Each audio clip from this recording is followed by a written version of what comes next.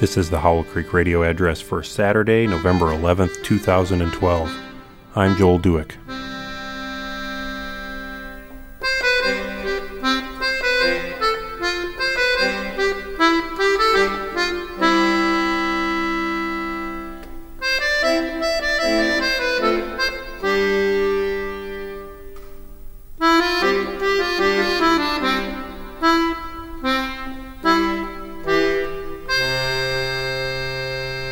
In last week's address, I talked about my nascent plans for college, and I mentioned, quote, the college of which my head has always been a student, unquote. I should perhaps better have said the college I always imagined myself attending, since that's closer to what I meant.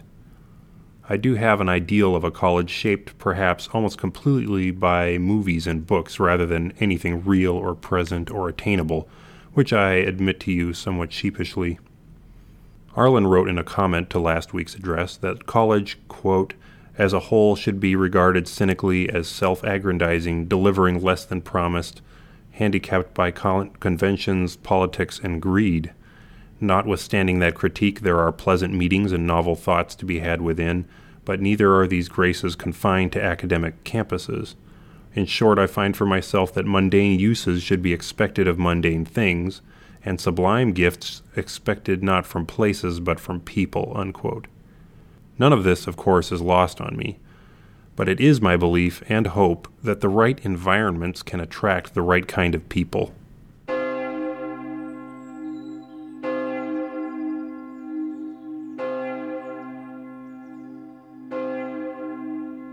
In the book A Severe Mercy, Sheldon Vanauken describes life at Oxford University in the 1950s. Quote, meanwhile, we explored Oxford's grey magic, Oxford, that sweet city with her dreaming spires, Oxford and all the country round, sometimes on our bikes, sometimes on foot. Coming back to Oxford, we were always, it seemed, greeted by the sound of bells, bells everywhere, striking the hour, or bells from some tower change-ringing, filling the air with a singing magic.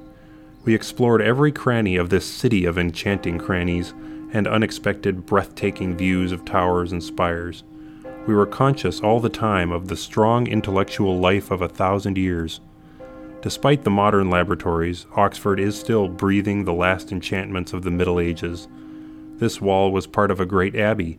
The Benedictines built the long, lovely buildings that are part of one college quad. The narrow passage where we bought tea things has been called Friar's Entry for centuries, unquote. All of this is very picturesque and forms not the least part of what I might call my college of dreams. In fact, last year, when for the first time I saw the Harry Potter movies and saw the spires and candlelit halls of Hogwarts, I recognized it as a place I had imagined very often. Visually, nothing other than an Oxford for children. But Vanauken goes on to describe a side of Oxford life even more appealing to me than spires and friars' entries, a lifestyle of substantive conversation. Poetry was no small part of the magic of the studio, he writes. Not only the great poems, but our own, the poems we wrote and read to each other and discussed, poems in which the incarnate God was very much present. In another place he writes, indeed, in some of the best discussions on Christian subjects, there would usually be a couple of non-Christians there too, joining in with healthy skepticism. Our experience of Oxford was that everybody talked about everything. Here's a quote. One of the societies I therefore joined when I was invited was a college dining society limited to 10 members called the Antler, which twice a term had a dinner somewhere in the Oxford country, such as the Barrett Woodstock or Studley Priory.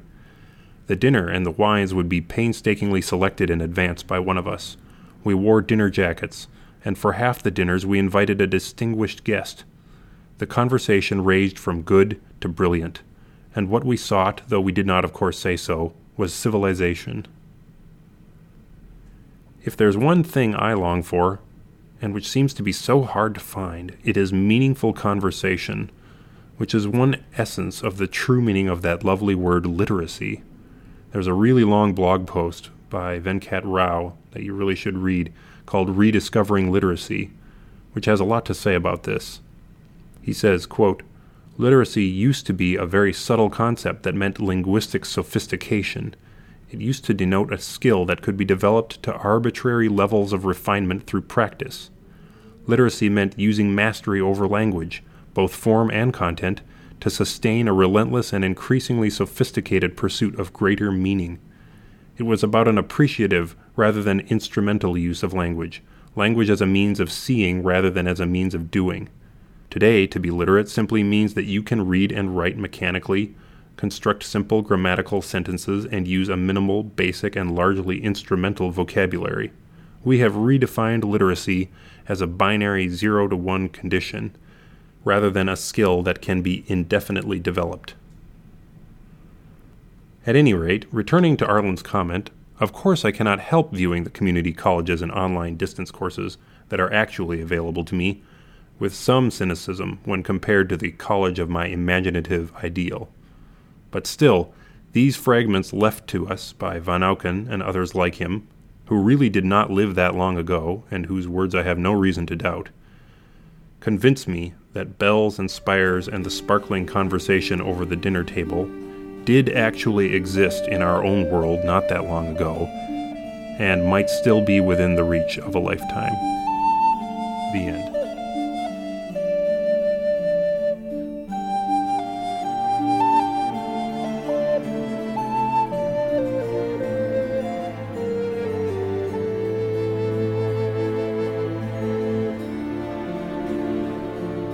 Thanks for listening to Howell Creek Radio. I'm Joel Dueck. You can find links to the music and to the writings I've mentioned in this episode at howellcreekradio.com/thecollege.